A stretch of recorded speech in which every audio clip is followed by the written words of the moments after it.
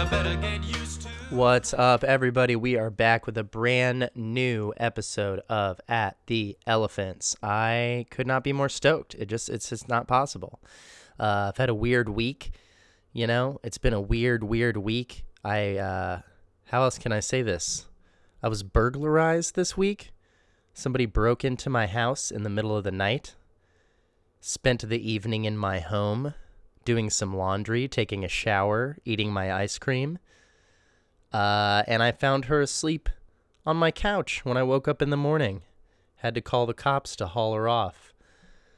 I wish I could tell the whole full story of that. Maybe I'll have another chat soon that'll air later where I'll tell you the whole story of the crazy, not old, the young lady who spent the evening in my home without my permission.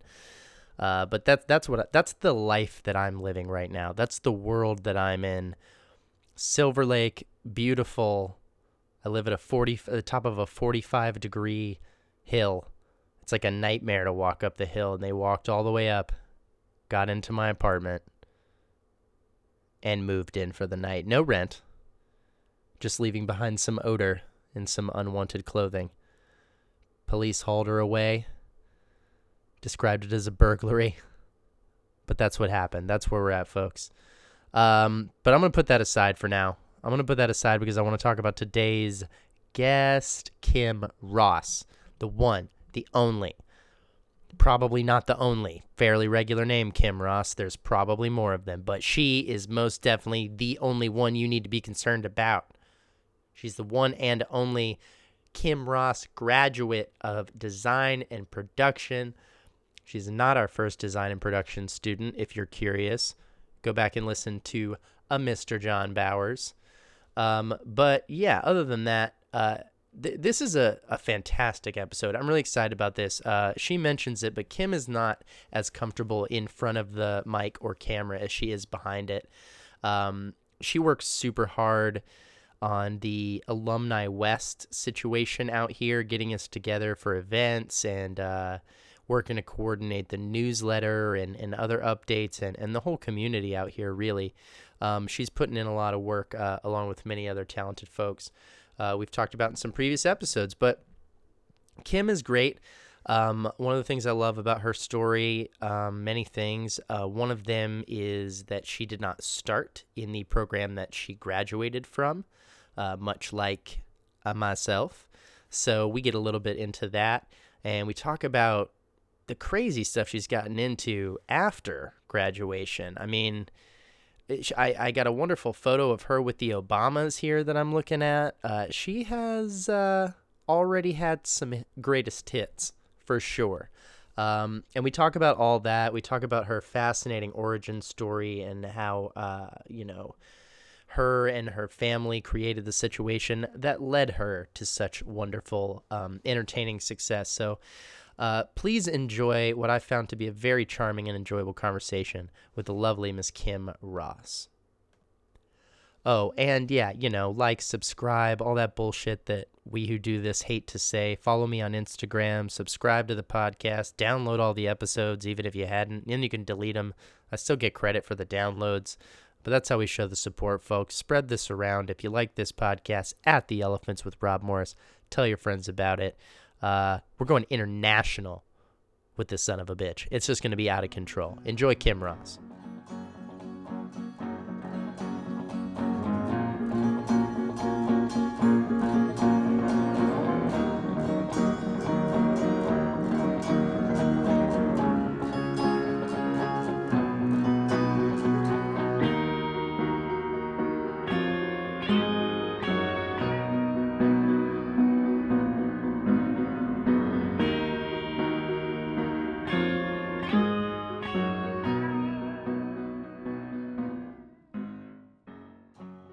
I would say with the mic that you're using, you probably want to keep 8 inches away. So probably about split the distance that it's away from you right now. You look so uncomfortable pulling a microphone towards your face. You're not even saying anything, but there's a little bit of like a, I don't want to do this. I was actually talking to my Uber driver. Like, I'm behind the scenes. I love being behind the scenes.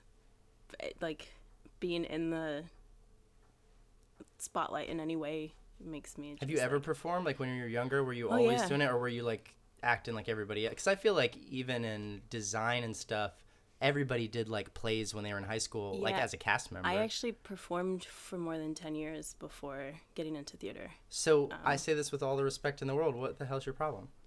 What happened? Great question. What were you doing Great. performing for all that time? I started in gymnastics Oh, word. when I was 3. That's quite the spotlight. Yeah. You know, the lighting's not focused on you. It's a little fluorescent, but man, is everybody looking at you, and there's a can't standard mess of up. perfection. Exactly. Yeah. I liken gymnastics to playing an instrument a little bit, except it's your body. Yeah. You know what I mean? Yeah, Because it's like there's that, unlike acting or something like that, there is a standard of perfection, and you can be like, no, you didn't land it right by like this much. I actually used to play an instrument too, So what'd you play? the violin, and then I got kicked out. Why'd you get kicked out of violin?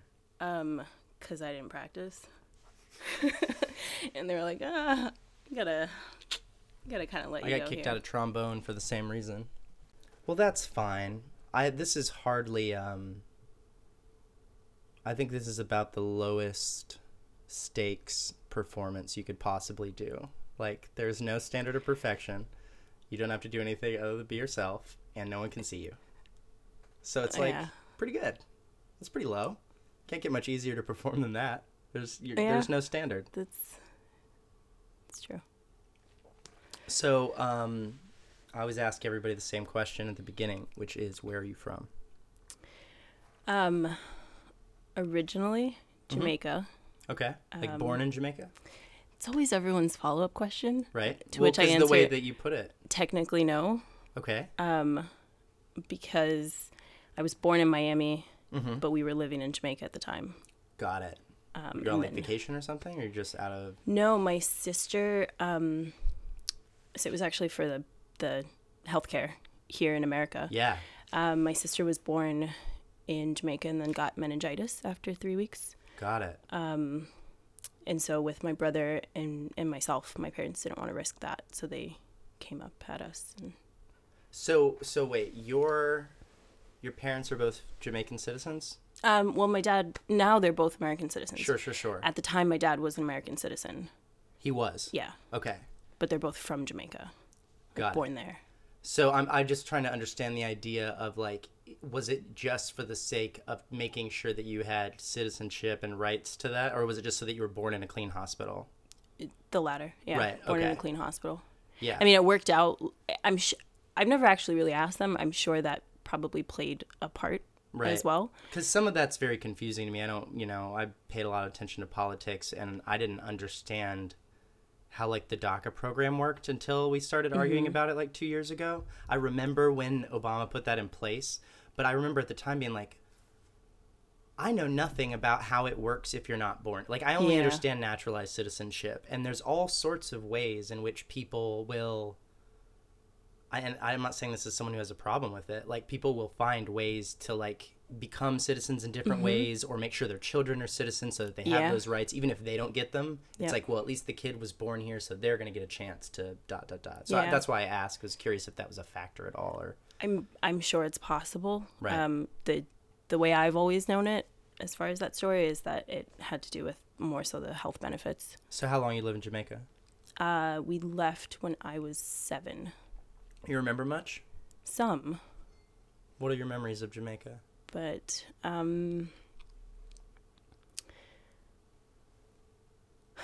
I remember. I don't know. It was fun. Like, you just kind of like the outdoors. Like, Yeah. we did. And I don't know if this is more so like a testament to the times or if it's the country, but we did a lot of like outdoors, like going to the mountains for the weekend or for like Easter, like a lot of family like Right. picnic stuff, like that kind of, those kind of memories. It's funny because that you say that, the way that you set it up is like, is it the times, or was it our family, or what, was it Jamaica? I don't know, because I had a very similar experience growing up, and I'm curious if have we changed so much as a society, or did I have a very specific thing? Like, my point being, I grew up half in between the suburbs and a farm that my family's owned for a really long time. And every single year up until I was about that age, 8, 9, we would have Thanksgiving at my grandma's, and it would be like dozens of family members. Like I grew up thinking, I mean, it was true, but I grew up thinking about my family as this massive family. Yeah. And then eventually my grandparents also, you know, were on the farm, so I'm shooting guns, we're driving four-wheelers, it's very outdoorsy. Oh, what are we going to do today? We're not going to stay inside and watch TV. Like, we're going to go do something. It's going to be an activity. And then my grandparents got divorced. Well, not divorced legally, but they separated, stayed on the same farm, but lived in different houses. Like on opposite ends. They said they could hear each other's phone ring. Oh, wow. Yeah, that's how close they still live to each other. So it was probably like a half mile away or whatever. But the family stopped getting together, kind of because they were the hosts of those events. And it seemed to go hand in hand. It's like we kind of did less outdoor activities slowly over time. And there was less togetherness and family. And eventually I was like, someone was like, are you from a big family? And I remember going, not really. And then thinking like, oh, wow, that's changed. Because I used to think of my family as huge. But now I'm like, no, they're all disparate. They're all over the place. I don't really know them. Are you really close with your family still? Yeah. Yeah. So most of my mom's side was still in Jamaica growing up, and so same memories. Right. Like we all the pictures of like my cousins, all of us there, and then at some point everyone just kind of split. So a good chunk of family went back to England because Jamaica was a British colony. Right. A lot of people don't know that. Sure. So a good chunk of family went back to England. A lot went to America. Some stayed in Jamaica. So we kind of just were, and this, of course, is pre-Facebook, pre-social media, all that. So we grew up writing letters to each other, and like that's how. So we were always close, even though we were in different countries. Yeah, I wrote letters with my grandma. Yeah. Probably up until I was like 12 or 15, actually. Yeah, like way past when anyone else was still sending any mail. It was just like, but that's what we did. Yeah. You know? I absolutely, I'm curious if we just had a similar experience by chance around the same time period, or if there has been a shift, you know, in the way families are kind of relating to each other and stuff because of all that. It's like, oh, I see it on Facebook, so we don't need to make an effort to make sure that every year we see each other and we check in and like, remember people used to have like family newsletters, like literal family newsletters. Like we didn't have one, but I knew friends that did, and it's like every quarter they would send out like, hey, Brenda got engaged, and this, you know, it was Facebook before Facebook where you could just get the down low on that. What was happening? Are your parents still together? Mm-hmm. Have they been like a really good example of family and like togetherness and all that stuff? I only say because mine's been all over the place and crazy, and when I meet people whose family's still together, you assume like that it's because it's going well, but like have they been like a great influence on you as far as that goes? They've been a huge influence on me, and I've definitely learned a lot from them. I would say a good chunk of it is more so from like what I don't want. Yeah. Like so, rebelling in a good way. Kind of, yeah. Yeah. No, I totally know what you're talking about. Yeah. I mean, I don't specifically obviously know what you mean. Right. No, but I know what you mean when you see that example and you're like my parents worked their whole lives for money and not joy. Mm-hmm. We talk about that actually a lot on this show because that's a lot of artists. Their parents worked joyless jobs and they were like, whatever you do, enjoy your work. Yeah. And they did. They went on to be people who that was a priority for them. Was that an element? Like, what do your parents do for a living? So my dad was always self-employed. Okay. And so I think I get my like. Is that vague on purpose? Or is that no, I mean, do something he did specifically? Yeah. Because there's a time in college when I was getting by self-employed, making sure all the film students had their marijuana, you know? So, like, we've all been self-employed in different ways. No. He did, like, scrap recycling, which is big in like, the islands and whatnot. So he had his own company doing that, and he would work between Jamaica, the U.S., Puerto Rico, which is obviously part of the U.S., but as far as physical locations, mainland too. Yeah. And I think that's it. Just those three in Cuba. Right. Because we went there a couple times. So he's like recycling aluminum and steel and shit like that. What's mom doing? She was a stay-at-home mom for almost 20 years. So all your growing up, mom was home. Yeah. See, Well, that until go high ahead. school. Gotcha. So not. And then where was she Yeah. then? So she got a job at BJ's, which is like a wholesale club on the East Coast, yeah, or Southeast. It's funny out here. It's a restaurant. Yeah, this is a different, Right. yeah, whole different chain. Yeah. I don't think they're. I don't think they're related, no, like to each Yeah. other. But it's funny because I'm from Texas and there's neither. So when I got away, I was like, they really called a place BJ's? Yeah. Like, for real? Like, I was not But trying to I think be it was gross. someone's I was just name. like, of course. Yeah. But to be, it would just be like, seems on the nose to like, it's an obvious Yeah. thing. Who am I? Harris Teeter sounds gross to me. Somehow that sounds like inappropriate. I don't know. There's something about Harris Teeter. I'm like, what? Nasty. Yeah. But that's because I'm a child. So mom was staying at home, and then she got like a part-time job, or was she working full-time over there? I think she started part-time, if I remember. So, our family, my dad was sponsoring them to transition. So talking about like how people, come to the country in different ways. And so he was sponsoring them to come up from Jamaica. So we had a very full house. And Right. that my sister's handicapped. She had brain damage from meningitis. So, Oh, gotcha, right. so that gave an opportunity to have other people caring for her. My mom was able to, A little to get a teamwork job. on that. Yeah, for sure. That's great. Which, So it does sound like you have a really supportive unit back there. Like there's a lot of Yeah. elements of like people pitching in. That's good. yeah, definitely. Right. Definitely. They're all still humans at the end of the day. So they have their issues, I'm but not trying to put anybody on a pedestal, but yeah. I say that only I'm always trying to get to the bottom of how people operate, and you're a very kind person. And one of the things that that I find, no one out here on the West Coast has put like a lot of effort, barring a few people that have been exceptions over the years. It's really hard to organize alumni out here. There aren't as many of us.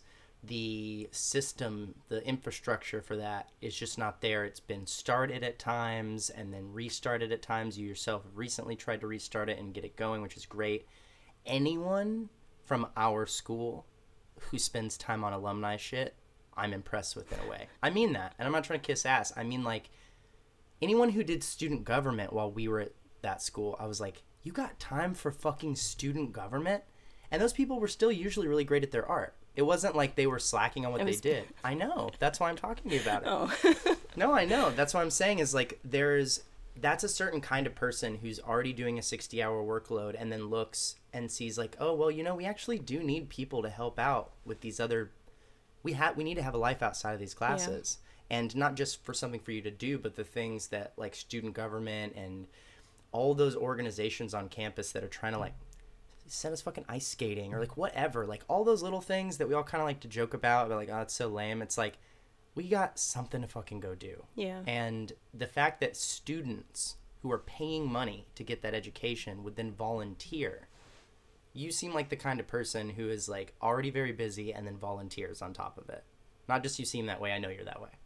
And so that's what I'm kind of curious to get to the bottom of about you, because how does someone become like that? It's not normal. It's not how most people behave. You remember being at school and trying to get people to participate and volunteer and help out with all those extra things. And you remember, probably more so than other schools, it's hard because people are not doing 2 classes for 5 hours a day.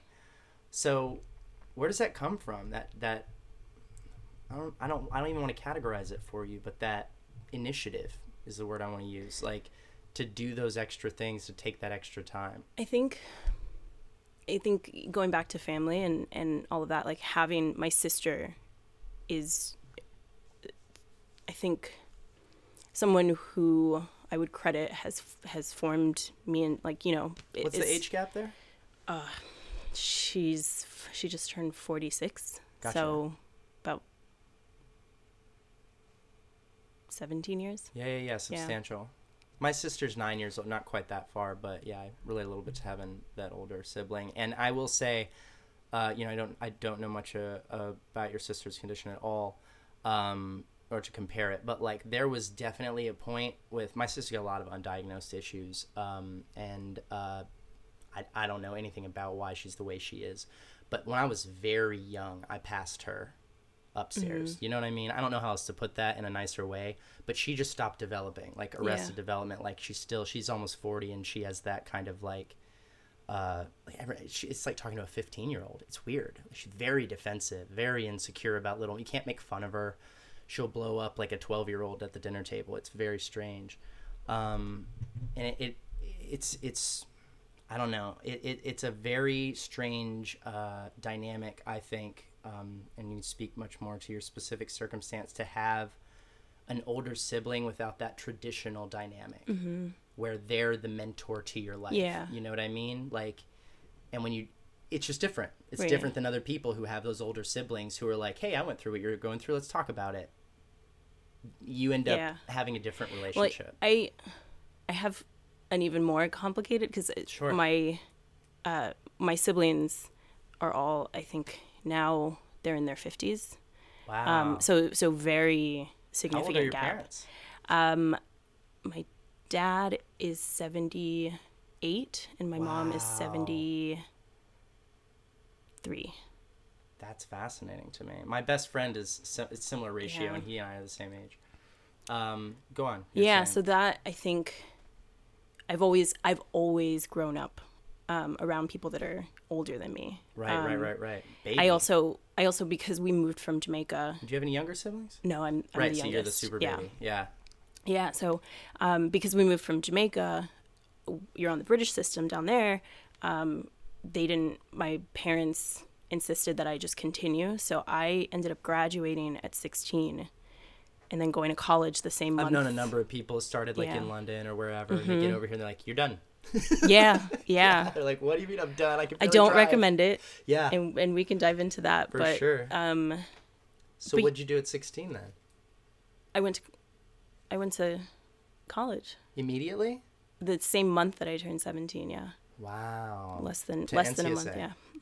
So you show up in Winston-Salem at 17 Like, years old? A few weeks after I turned 17. Yeah. What the which hell you're is which that you're like like? not really a 17. Right. Oh, it was hard. I think talking about like developmentally, I would look around at like peers and say like, how are they getting this and I'm not? You know, like how I think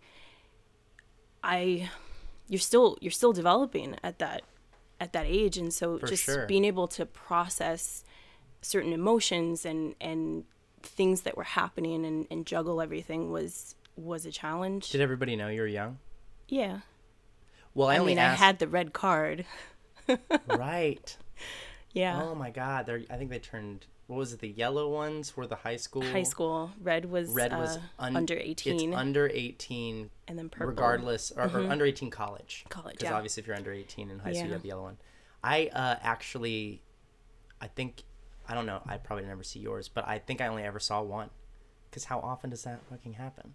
I know there were two of us, at least two of us in DMP. I think Nuri Hazard in our class may not have been 18 when he arrived. Yeah.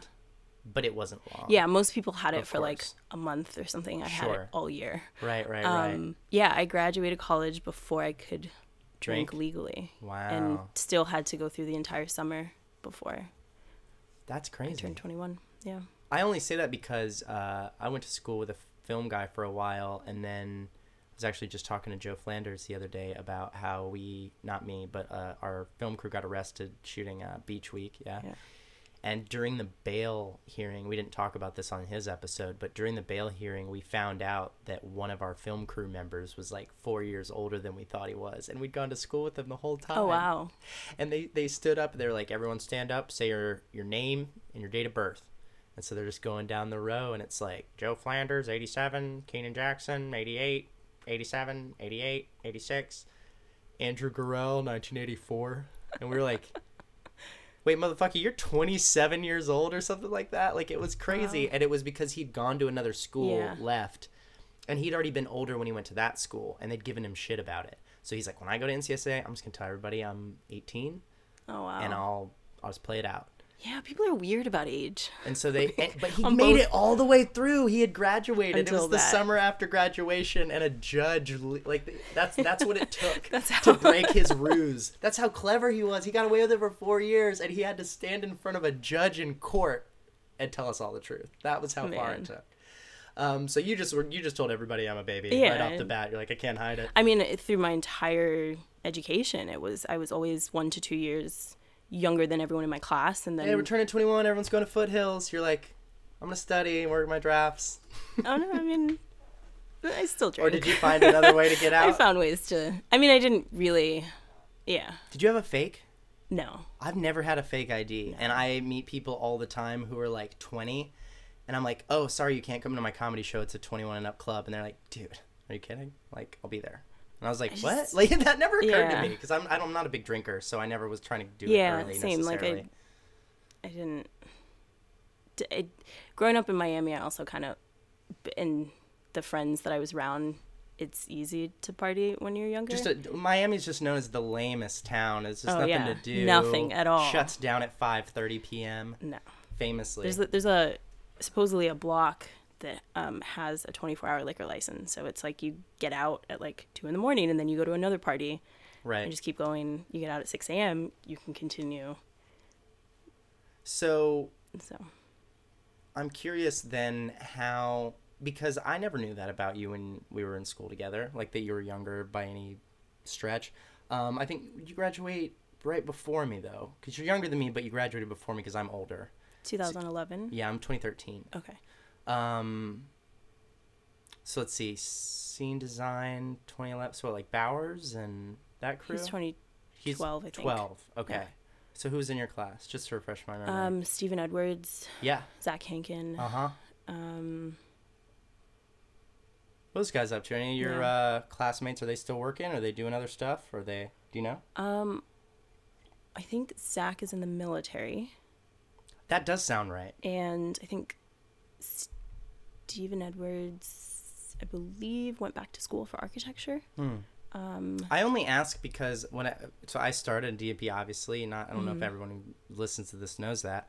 But like the directing program, the design classes are so fucking small that it's like you only have to keep track of like 4 or 5 other people max. And sometimes I know scene design will graduate like 3 or 4 people. Yeah, so I actually ended up graduating in props.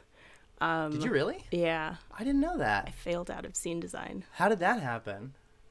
Because I was young and could not juggle things and process things. Was it just too much work?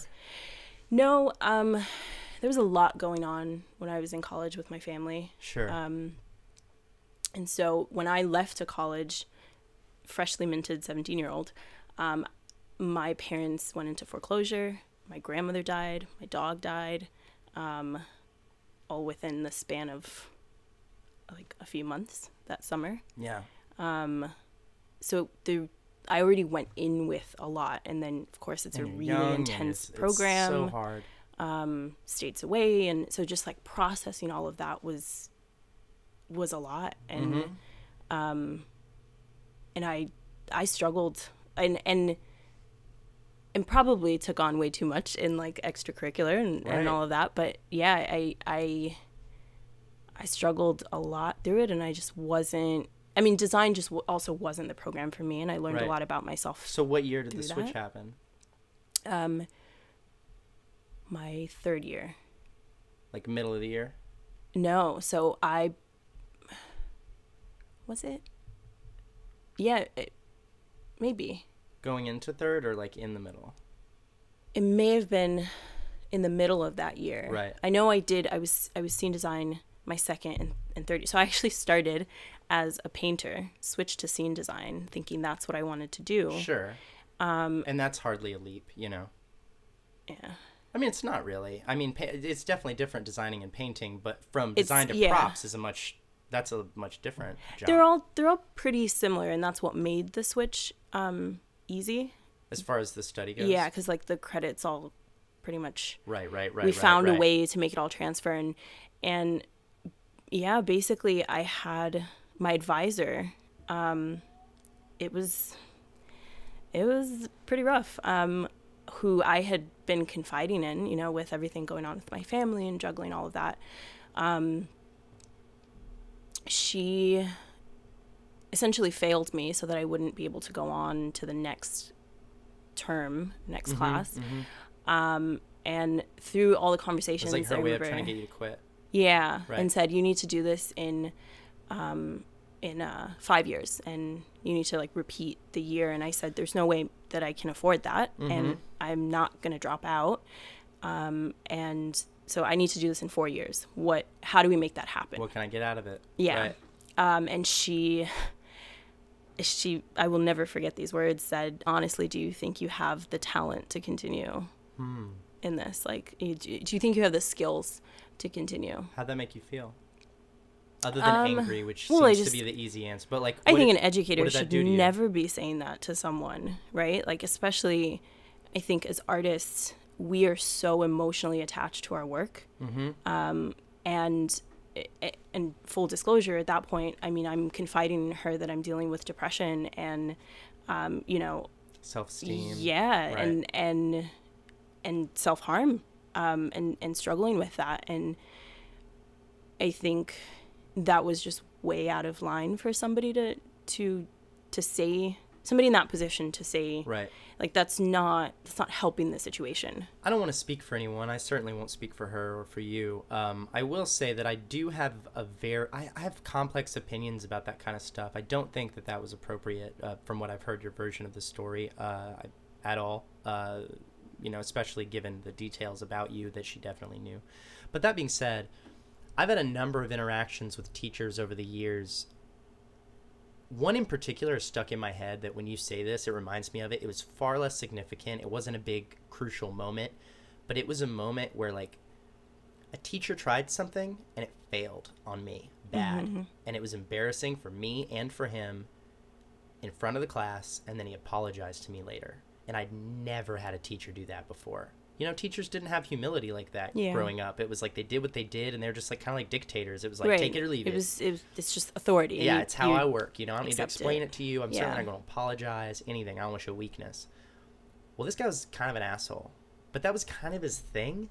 He was Jamaican, and he was a Jamaican Spanish teacher in New York City, and he was funny. He was a funny guy, and he would like give people shit if they weren't paying attention. He would like almost make fun of them, or like say something kind of mean or sassy or whatever. That's kind of part of our culture. Yeah. And I mean, for the most part, it was okay.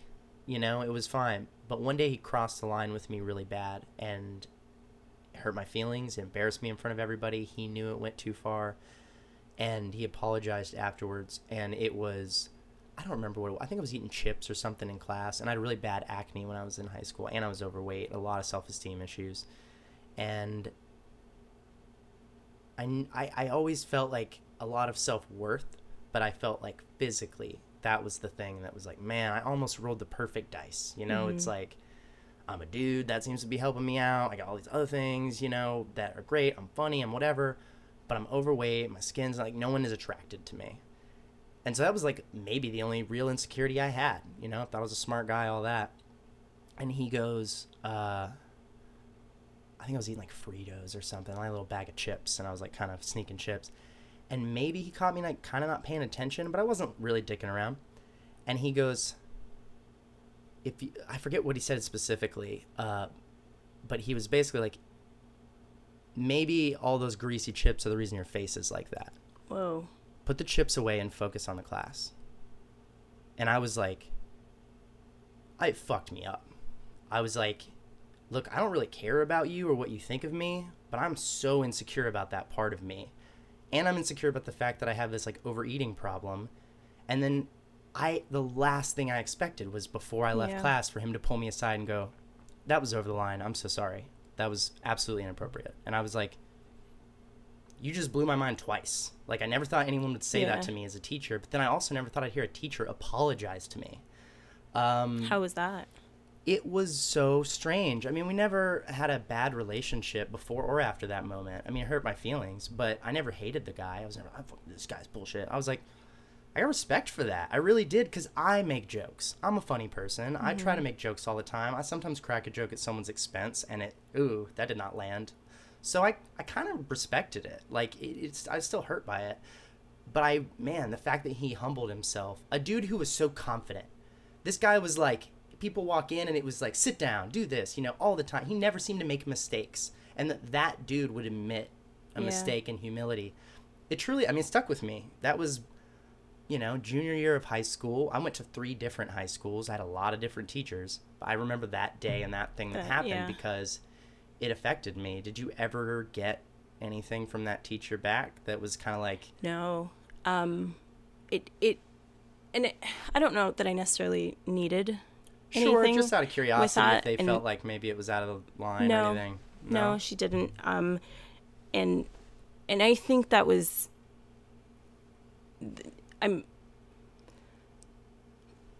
It set everything else into motion, right? So it's not okay that she said that, but it's part of the story, right? Like, it's part of the journey. So it is what it is. And I think she's, she was on her own journey, and education wasn't for her. She wasn't asked to come back. Understood. So it is what it is, right? So you go to props. Yeah. So after that, I said, I'm switching advisors. And I did, and got a much more compassionate and understanding and helpful, and I was determined. Were you with Bland at this point? No, this was Howard. Oh, yes. Yeah. Oh, my goodness. It affects me so deeply. He was my teacher, of course, for a little bit as well. Yeah. And Howard and Bland, I think, and I let them know this years later, but I'm not sure I would have made it out alive, literally, if it weren't for them. And that What do you think it was, other than compassion? Like, what was it that they... Well, I think they brought to the table as educators. I think, from my perspective, what I felt was respect and understanding that, because taking responsibility and being completely honest, I wasn't doing my work, but I was struggling to do my work. It's not that I was just like, well, fuck it, I'm just partying all the time, blowing it off. You were just not able to keep up. Yeah. I was struggling to just even make it to classes, to wake up for things, to do anything. And that's all part of depression, right? Like, yes. And of course, this is before people were even talking about it the way that we talk about it now. Which is still not good enough. Yeah. So I hadn't even come to terms with that's what I was dealing with. Just out of curiosity, how does your family feel about mental illness? Does your family treat mental illness with respect, or is it something that they kind of push off and is like, nah, that doesn't happen to us? Initially, and it's more so that doesn't happen to us. It's more so kind of like, buck up, just get over it, do it. There's so many cultures that feel that way. Yeah. I'm from the version of white people that feel the same way, which is like old Southern just farmers, deal with it. And it's like, oh, you're sad? Try being hungry. Mm-hmm. That's their attitude on it. It's like, it's a disease. Yeah. Yeah. I don't need to be shamed for it. Like, let's talk about it. So do you think that was a little bit of what you're bringing into it too? It was like, I just got to be tougher. Oh, absolutely. I just got to buck up and get through it. I didn't. Yeah. It's so many layers of, what was happening with my family. And to kind of answer your earlier question, I grew up from a very young age taking care of my sister. So it was always, I never really, and I don't say this in necessarily a bad way, but I never really had a childhood, in the sense of being able to be a kid. From when I was like 10 years old, I remember taking care of my sister. Absolutely. And it's like a weird dynamic, because here I am, a child taking care of literally an adult. Mm-hmm. And so I think that was instilled in me from very young, of just always being about others, and being of service to others. It's so wild that you say that, and I totally can try to wrap my brain around that, but to not have a childhood in what felt like a traditional way, and then for your childhood to be over before everyone else's. You know what I mean? Yeah. Most of us get to be children until we're 18. Some of us 19. And you were like, all right, done being a child while you're still a teenager, go be an adult. Yeah. I mean, I started working at 15, paying for everything myself. And Right. like that, like, yeah, very much like grew up before my time. So you give yourself a lot of credit almost in a way when you're struggling and not wanting to admit depression, because you're like, I'm pretty badass. Like, I can do a lot. I've been doing a lot for a long time. But then that stuff comes in and you're like, I have to admit that there's something else at play here other than my abilities. Yeah, I think now I'm able to do that. But I think maybe not back, that perspective yeah, at the time, sure. Definitely not. I mean, I grew up fearing the word, like I then on the other side of it was always called selfish, right? Mm-hmm. Because as a kid you want to be a kid, but so I've always feared that word. I've always feared kind of doing things for myself and prioritizing myself, and so that's been a huge part of my journey through college and just to where I am today. Like a focus on making sure that what you're spending your time on does not solely benefit you.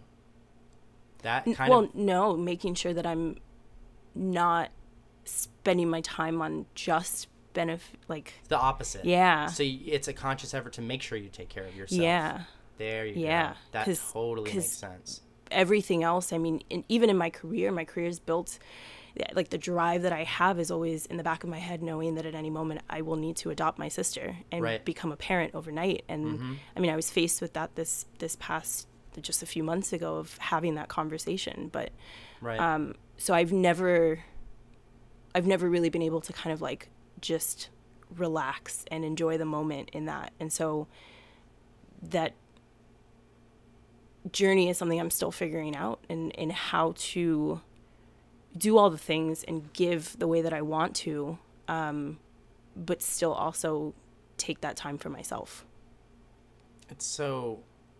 I mean, that is a unique situation. I mean, not to say that no one's ever been in a similar situation, but that dynamic, I'm the oldest person in my family not to have any children. So there's no one who's ever made it to their 30s in my family that I know of who didn't have kids already. And it's a choice, I didn't, it wasn't like, something that I've waxed and waned on. I've at no point so far been like, you know what, maybe it's at all. Not ready. I know I'm not, in a bunch of different ways, mostly financially. But for you to have the awareness that you've always been in the situation where it's like, I can't ever totally live life fully by myself. Like, for myself is what I mean, not by, but for myself. Like, because, I mean, one of the reasons why I don't have any children isn't just because I'm not ready, but because I don't want to compromise things I want to do with my time. And because I'm selfish. I want that time for me. Nothing wrong with being... Well, yeah, of course. That, and it's your life. You should be able to do what you want to do with your life. But at the same time, you taking on that responsibility because... And it's also like, I mean, correct me if I'm wrong, but that is not literally the only thing that could happen with your sister if your parents weren't around anymore, right? Like, there's some place she could be, but you would much rather her be with you. It is a choice. Yes. It's not fully like, hey, nothing I can do. Eventually I got to adopt my sister. It's like, no, I'm going to adopt my sister eventually because that's the right place for her to be. Yeah. Right. Again, I don't kiss your ass, but that's very admirable. Like, I struggle right now with my dad. My dad's going through a lot of difficult stuff. I'm constantly like, do I need to just quit all this being in LA shit and just go take care of him? Like, what is the right call on that? Because, and it's different than your sister's situation, only because, like, I want to respect my dad's agency as an adult person who's capable of, for now, sustaining himself. But that's the closest thing I have in my life where I'm like, I hope I don't die tomorrow because... Yeah. There's this person out there that may need my help at some point. And I don't know. Part of it, I feel the weight of it, but at the same time, there's a little bit of purpose in it. There is a little bit of like, well, God, I'm needed a little bit on this earth. A little bit. One way or another. There are people who would be better off if I were still around, and that is, like, no exaggeration. That is what has kept me here. Tell me more about that, if you're comfortable. Yeah. Yeah, I think had two very severe seasons, I guess, of depression, of suicidal depression specifically, when I was in college and a couple years ago here in LA. Yeah. I would say, again, I don't know if it's what we're going through as a society, but very similar. My first bout with depression was not when I was in school. Actually, I didn't struggle much with it in NCSA, but I was diagnosed as a kid, like a really young kid with like clinical depression. They put me on antidepressants for like 7 years growing up. I don't even, this is the thing that bothers me about depression, which is a hilarious sentence to start. Here's the thing that bothers me the most about dealing with this condition. I got convinced when I was a kid that it's something fundamentally broken about your brain, and so you're going to get more sad than most people, and so you need to be fighting that your whole life. And the more science I read now, horse shit.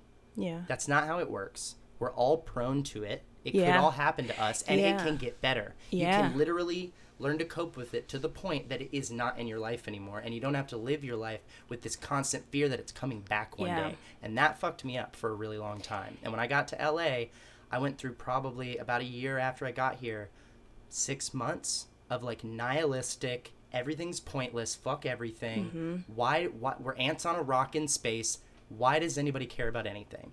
Yeah. And it had a lot to do with the fact that when I was a kid, they're like, well, just so you know, you'll always might get sad again. And lately I've been like, I think I'm done. I'm trying to be done. I'm trying to just be done with that forever. If it comes back, I'll deal with it. But I'm not. It's not a gene I got. Right. It's I can't get rid of. I think I've read a lot about this. Yeah, same. And I actually have toyed with the idea of going back to school to get a degree in psychology just to be able to put out theories about it, because I actually think it's down to kind of like our primitive roots, and it's a survival instinct in our body, and it's our body telling us like something is off and we need to. It's the. Obviously, I'm not a doctor, right? This is just me, my personal, two people with arts degrees having a chat. That is all this is. I'm sorry, someone with an arts degree and someone with an arts diploma, but it's two people, unqualified. But I think it's like we exist on this spectrum, right? And I think when you get to that point of suicidal ideation, you're on that extreme of it, and there have been signs and symptoms before, and that is just another symptom of just like an underlying issue. For me, I found in not taking care of myself is I can pretty much run on empty, and I will just forget to eat, and not because I have a bad relationship with food or anything like that, but I will just be so busy and not get hungry.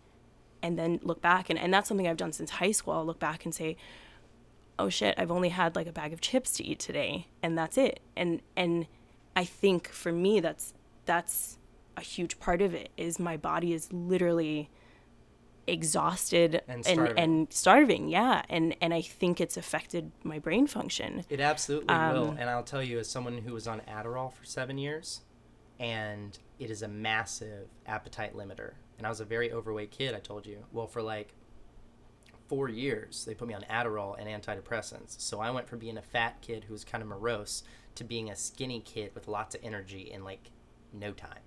And to this day, my relationship with my appetite is so messed up. This afternoon, I was hanging out with one of my friends, and she goes, do you want to get something to eat? I honestly had to stop, try to figure out how I felt, and I go, I don't know. I feel like maybe I'm hungry.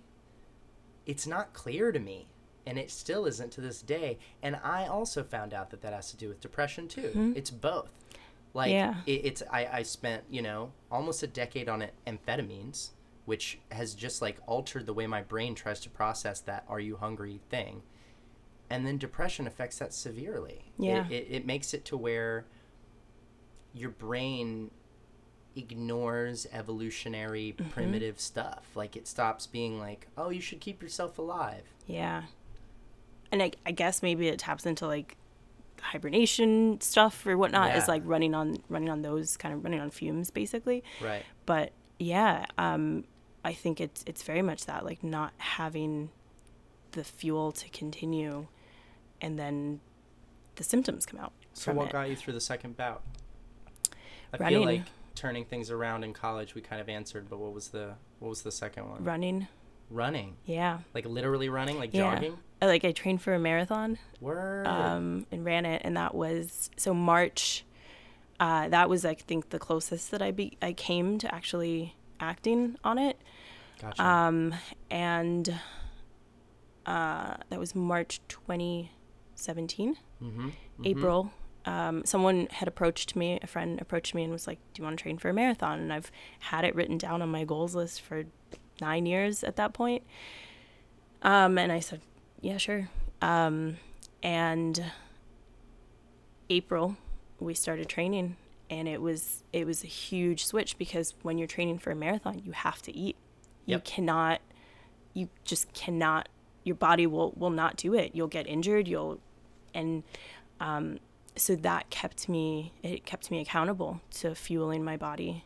That is like so brilliant. There's so many elements of that make sense. You got the structure, you have the community of working with your friend, Yep. you have the regularity of the diet, you've got the exercise, natural endorphins from the running.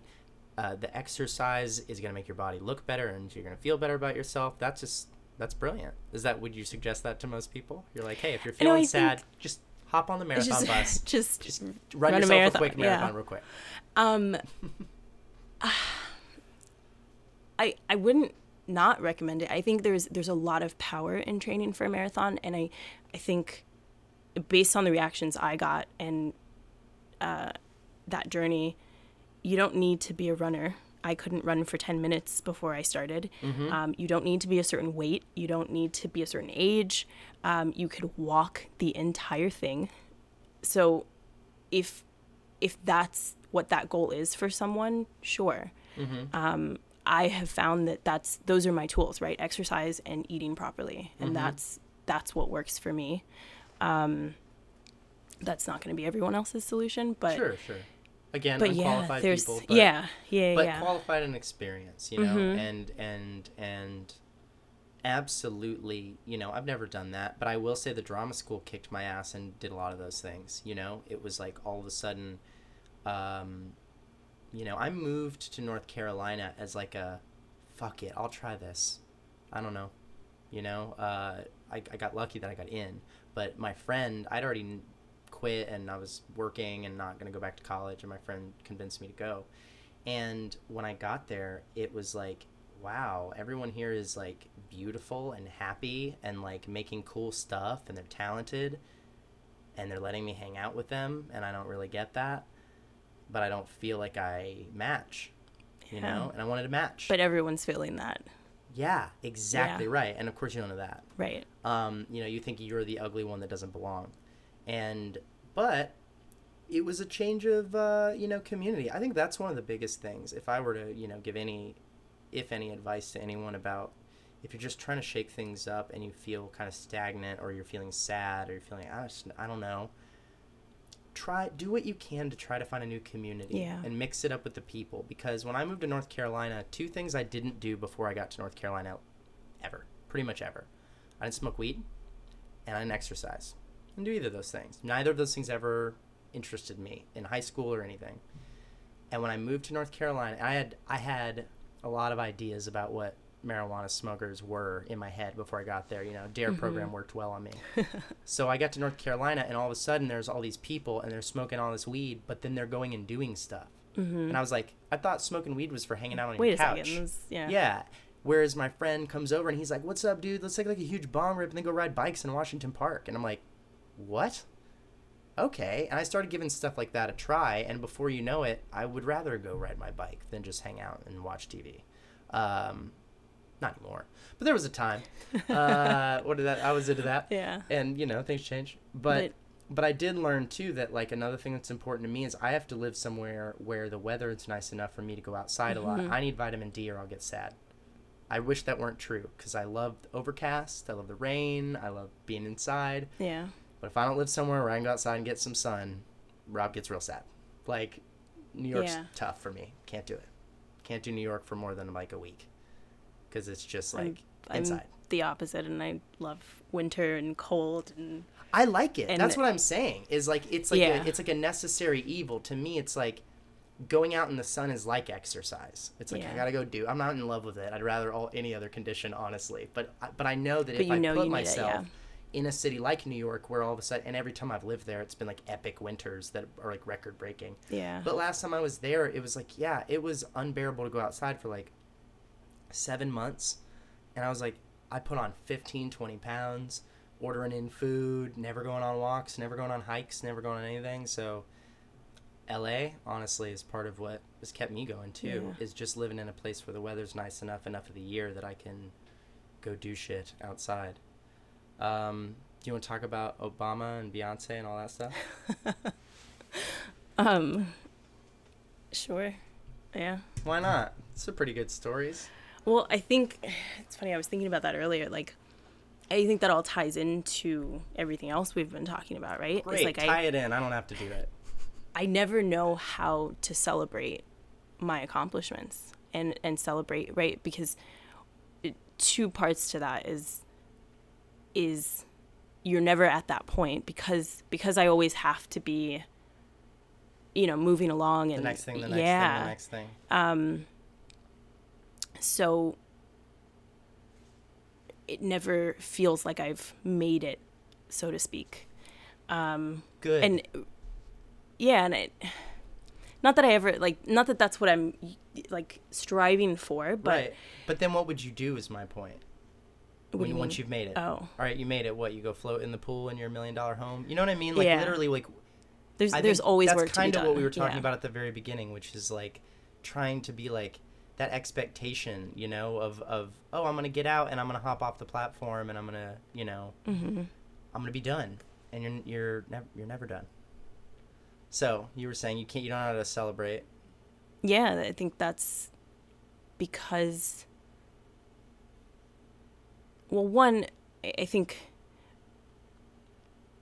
I've always looked at it maybe too much from a practical lens of just like, oh, those are people and this is my career, this is just a job, and we're all humans at the end of the day, right? But I think that, like, going back to spectrums, right, like that's too far on one side, and I think it takes away from acknowledging the things that you've accomplished. But yeah. So what were the big moments for you that you felt like, man, I wish I could like appreciate this accomplishment more? This is a big deal. Like everybody's coming at me being like, oh my God, I can't believe you ... There have been a lot. I think going to Dubai, I remember when I got promoted to producer at my job, everyone was like, well, what are we going to do to celebrate? And I was like, what are you talking about? I got work to do. Like, right. Like, why would I celebrate that? And that was a big eye opener of like, oh, people celebrate promotions like that. I can stop and take the time to do that. That's right. a thing. I don't really grip with that either. That's hard for me to wrap my brain around because it's weird to celebrate getting, especially when you kind of work in projects-based stuff for so long. You're like, I'm like celebrating that I got a job. I got a job to do. Like, yeah, I totally relate to that. You're like, let's celebrate when I pull it off. All I've been given is an opportunity. Yeah. That seems like a weird thing to celebrate to me and probably to you, maybe not to everybody else, but like it does seem strange to me to pat myself on the back when all I did was wade through the competition to get a shot at doing the thing. I haven't even done the thing yet. So like it doesn't feel like celebration. And time. For that as well, like I had to fight for it. It wasn't like they said, hey, you're worthy of this, we're going to give this to you. I had to convince them that I was worthy of it, you know? So it didn't necessarily feel like it was something to celebrate. Right, it's something you earned. Yeah. Yeah. And there is something strange about like celebrating that, right? Because I feel like to me, I want to celebrate things that I didn't have anything to do with, in a way. You know, like the day I pay off my student debt is not going to be a day I want to celebrate. Like I'm not going to dinner. Celebrating that. No, I don't give a fuck. I want to treat it. Well, first of all, my number one plan. So that we're talking about plan B. My plan A is to die owing the money. That's what I'm really hoping. Don't do that. That's my hope because I have no one to give it to. So there's no one who's going to take it on from me. Let me tell you. Yeah. I just a little bit of a tangent. Sure. I just paid off 70% of it. Yeah. In a year. I decided to get, like, I started reading about financial stuff and just like geeked out on that shit, and paid off 70% of it last year, and I'm down to the last one now. How and much did you have? Last year was like about 30,000. Got it. 28 and change. Right. In where I started in January, Mm-hmm. but I think it was like 40 total. Yeah. Yeah.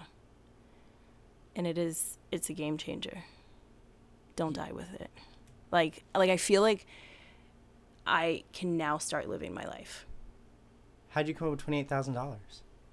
I lived very frugally. Gotcha. Like budgeted. I mean, to the point that my friends were like, Kim, you got to live your life. And I'm like, Right. but I'm just sacrificing like this 1 year. Sure. And then I can, Yeah. then I can do other things, right? For and sure. so Dave Ramsey, he's like the Yeah. anti-debt guru, followed his program basically and like got on a budget and then getting promoted. It's funny, a lot of people, I'm not going to talk too much about this because I geek out like crazy on this, but a lot of people, God forbid you talk about something you're passionate about. Yeah, don't get into that. Don't do that. No one wants to hear you talk about something that interests you. A lot of people end up making more because you start hyper focusing on it. And so I ended up getting 2 raises in my job through that, because I think you start seeing your worth, right? You, instead of just kind of like, oh, I can feed myself, I have a roof over my head, I'm doing fine, right? Like that's where I was. Yeah. Like I'm doing fine. And then you start looking at it and you're like, what? No, Right. I can change this. I think it's a double-edged sword because I really do appreciate that, but it's also tough for me because I have such a fundamental belief that I shouldn't have had to pay for it in the first place. Yeah. And so, like, I have a joke in my act about trying to get hit by a postal truck. You know what I mean? Because I just want to, like, write return to sender on the envelope. Just as soon as they send me that $45,000 check for breaking my leg, I'm going to be like, and clear the debt immediately. Yeah. Yeah, no, it is a bit of a joke when I talk about it, but there is an element of like hesitancy for me to give them the money when I feel like I went to a public university. Yeah. And I actively pursue and contribute to society in the thing that I went to school for. I borrowed a bunch of money to learn how to watch dance rehearsals and take notes, and now I point a camera at dance rehearsals. Yeah, and it's but because I don't teach anymore, I can't get on like forgiveness or anything. not like they were honoring that shit anyway. But yeah, as it turns out. Anyway, I have to do a different podcast about that. Yeah, yeah, no, I hear you, and as I'm approaching that, right, like I'm like very, very close to that next payment, and I'm thinking about that. Like, I could have put down for a house by now.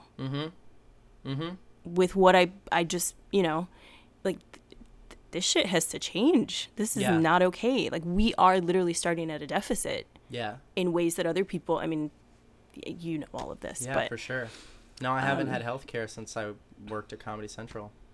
It just doesn't fit into my budget, which is insane. Yeah. Which is an absolutely crazy thing. That should not be our norm. So I will say, because the freedom that I've felt from getting that off my shoulders is something that I wish, I want people to experience that. Like, that is, I don't even know how to explain it, but I kind of mentioned I had to take care of my parents this year, a few months ago. And, that was the moment that I think everything I'd been working for, sorry, everything I'd been working for and hustling for and grinding, like, that was the moment where I was like, I've made it. I can give back to my parents after they've given me so much. I can take care of them and not even bat an eye how I'm gonna, take care of myself after this. Right. That was like kind of where it felt like it came full circle, and it was the best feeling. That's awesome. So. I've really enjoyed this conversation. I do like how you somehow skirted your Obama and Beyonce stories. Like, I asked you about them and you're like, Dubai was cool. So I'm gonna give you one last chance if you want to tell anybody about those things. What do you want to know? Well, you met both of those people, did you not? Yeah. Okay, that's pretty interesting to lots of folks. Okay. So do you want to tell anybody your Obama story or your Beyonce story? I don't know how to talk about it. It was work. You woke up one day, you were in the White House. Oh wait, That's not how it went. What were you doing? What was the project you were working on that took you to meet those people? So I was the project manager for the Obamas, their final Halloween event at the White House. Gotcha. So that was How'd you actually get that gig? through the school. Right. So DMP had done the lighting, and then they asked them to come back and do the full design and production for it. And they gave me a call and said, would you be willing to come out and project manage this? Is there by chance, and this is not a leading question because I don't know the answer, but is there anybody in particular that was like, you know what, Kim Ross? Bland. That's awesome. Shout out Bland Wade. Yeah. Because that's awesome. It's those moments, I think that's the moment you celebrate, right? Maybe you didn't, but for me, it's like the moment that you get recognized for a lot of work for a really long time and someone goes, you know what, we can only call one person or 3 people or whatever. Yeah. We want you.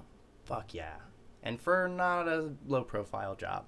Yeah. Yeah, and I think that, yes, you're right. And that was another full circle moment, right? Because I was, by the looks on paper, I was a terrible student. Yeah, are you sure you're talented enough to go to the White House and do design for the Obamas? Exactly. Turns out, yes. Yeah. Take that. No. I mean, a little. We're not trying to be gratuitous or rude, but I mean, that's fucking awesome. Yeah. You literally are dealing with someone in your design program who's saying, I don't know if you can cut it, do you?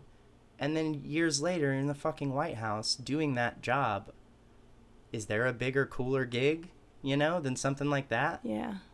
And I think it's actually one of my, so when I talk with, like, I'll go back to my high school and talk with students and just about like, oh, you can go and study theater and make a career out of it. And the interesting thing I found is that what they don't really, they enjoy hearing the stories and the projects and all of that, but what helps them the most is hearing that I was a terrible student. Yes. Like that gives them like, okay, it's going to be okay. And so I think I appreciate that part of my story so much that, like, I very proudly say I failed out of my major, like I almost didn't graduate. And I think my peers too, like, saw me as like a joke. Like, why are you still here? So it helps me too, because I never knew any of that about you. And I thought of you at school as someone who's totally crushing it. No. I mean, I didn't know you super well, but every time I saw you, there was a sense, apparently false, but it was a sense that I picked up on, which, like, for whatever that's worth to you, it's not like you were giving off of the, like, hectic, I don't know what's going on, I'm failing vibe. It wasn't. Thanks. I, knew you at school, and I put you on the same place with everybody else who was over in that department that seemed to be doing well. How would you know? And I think that's, it's great for me because I do know all the cool things that you've done that I know about, and makes me feel better to know that's like you haven't always been on it. You haven't always like had it totally figured out. Yeah, no. Not never. not that anyone does. Yeah, and cliche. And but that's part of why I didn't know that about you. That's part of why I we started this and I said I'm an open book because I want people know that side as well, and not just see the glitz and the glamour and like the big achievements or whatever. Sure. And you think didn't just like skate your way into the White House like nailing it at every moment. It was actually quite the struggle that led to you rising above things that brought you to that. And I think I try to also carry that in everything that I do, in not just making it about the job and treating people like shit, but also like being compassionate, because I was on the receiving end of, a lack. Yeah. But yeah, it doesn't matter, going back to, marathons and whatnot, it doesn't matter how you start. Right. Like with that too, a lot of people like to follow up and ask like, oh, like what was your finishing time? Oh, I don't I barely made it before they broke down the finish line. It took me 7.5 fucking hours. Like, I barely made it. I was injured, but I finished. And I got the same medal that the first person that crossed got, right? Like, I still have the same degree, same, all of that, but it doesn't matter. I know it's like a cliche, it doesn't matter how you start, but like, just do it. Despite whatever happened before, just keep going, I guess. Yeah. And I think that this is I guess one of the last things I'll say. One of the things that kept me, we were talking about some heavy stuff earlier, and dealing with, dark thoughts and questions about whether or not there's a point of doing any of this. And I think that for me, one of the things that's kept me, two things. You mentioned your sister is a big driving force for you, and my family is a little bit of that for me, but most of my family is much older than me, and like, when they go. There's not a lot I can do about it. I don't have anyone that's like my responsibility. But there are two things that keep me moving. I don't love them, but it's true. One of them is a sense of like, I want to try to I want to have value in being here. I just hate to think that I died and did nothing. Yeah. That's about it. But the other main thing is, to me, putting any judgment on anyone else, I'm really not, but to me, suicide is the ultimate quitting. It's the ultimate, like, and I for me, yeah, and that's why I don't want to do it. Not because I haven't wanted to do it, not because I haven't felt motivated or I've been sad enough or any of those things. Yeah, I don't want to give up. I don't want to quit. Like, I want to be done sometimes. I want to not do it anymore, but I don't want. And it's not about how people think of me. Oh, they're going to call me a quit. No. It's not about that. It's just about me personally. Like, I feel like I've lost a lot of games. I've lost a lot of things in my life. I've gone through a lot of pain. But at this point, I can comfortably say, for nothing else, I haven't given up yet. I haven't quit. Yeah. And to me, it's like, that's the one thing that, like, one way or another. And when I tell people some of the stories from my life, they're like, God damn, that's a lot to deal with. I mean, you hear your stories. It's not easy. But I'm a little bit psyched to be like 70 and people to go, you're still alive? Like, what? Not just that you didn't do it, but like all the stuff you've done didn't kill you. Like, survival to me in a weird way has become a thing that I'm passionate about. Like, I don't want to live forever. I'm not fighting hard to, I'm not switching to kale. It's not happening. The meat's not going anywhere. However, there is a renewed sense of like, I don't want to live uncomfortably as soon as I'm like, this body hurts, so I'm going to head out. But I don't want to feel like I didn't try my best. And I think that that's a cheesy, as it is. It's like, I just want to feel like I tried as hard as I could. And I don't know. I'm deeply impressed with how hard you try. Like, it's just so easy to not. Yeah, and I think that that's it for some people, right? Is that they think they have tried as hard as they can. It's not so much, right? Like, it's not so much just, oh, I'm just not gonna do this anymore, or can't do this, but like it feels like there is no other option. They've exhausted right? Every other possibility. Everything else has been exhausted, right.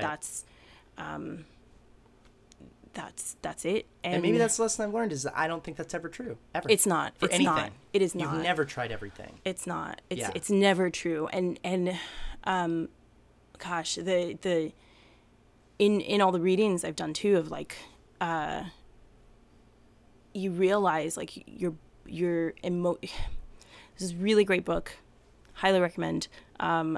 It's called The Instinct to Heal, and it's curing stress, anxiety, and depression without talk therapy or medication. So it explores all of these other tools and techniques and whatnot, and diet is one of them, exercise is one of them, and so many other things, right? But in the beginning of it, he breaks down, the author, what happens in our body, the physiological aspects of what happens when we're stressed, when we experience that, and talks about us having like an emotional versus a logical brain, or like two kinds of brains. Right? Like left brain, right brain. A little bit. Kind of, right? So it's like emotional and logical. But yeah.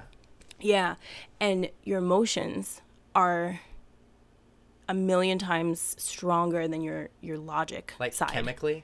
Yeah, like the amount of effect it has on your brain is that much stronger. So that makes a lot of sense. Emotions are stronger than logic, and so you feel more than you think. Right, like you feel like you have no other option, but logically, shit ain't true. Right. Right, like you feel like you've done everything, but no, there's still, there's still so much else. I love that. It's so great to talk to you, and thank you for all of the support that you've given this show back when we were doing it before, and now getting it going again. I'm so glad that we finally got you on it. Did you have fun? Yeah. Okay. This is awesome. Did you end up as scared as you thought you were going to be? Did you remain frightful? A little bit. But no, I mean, you got to do what scares you, right? That's absolutely right.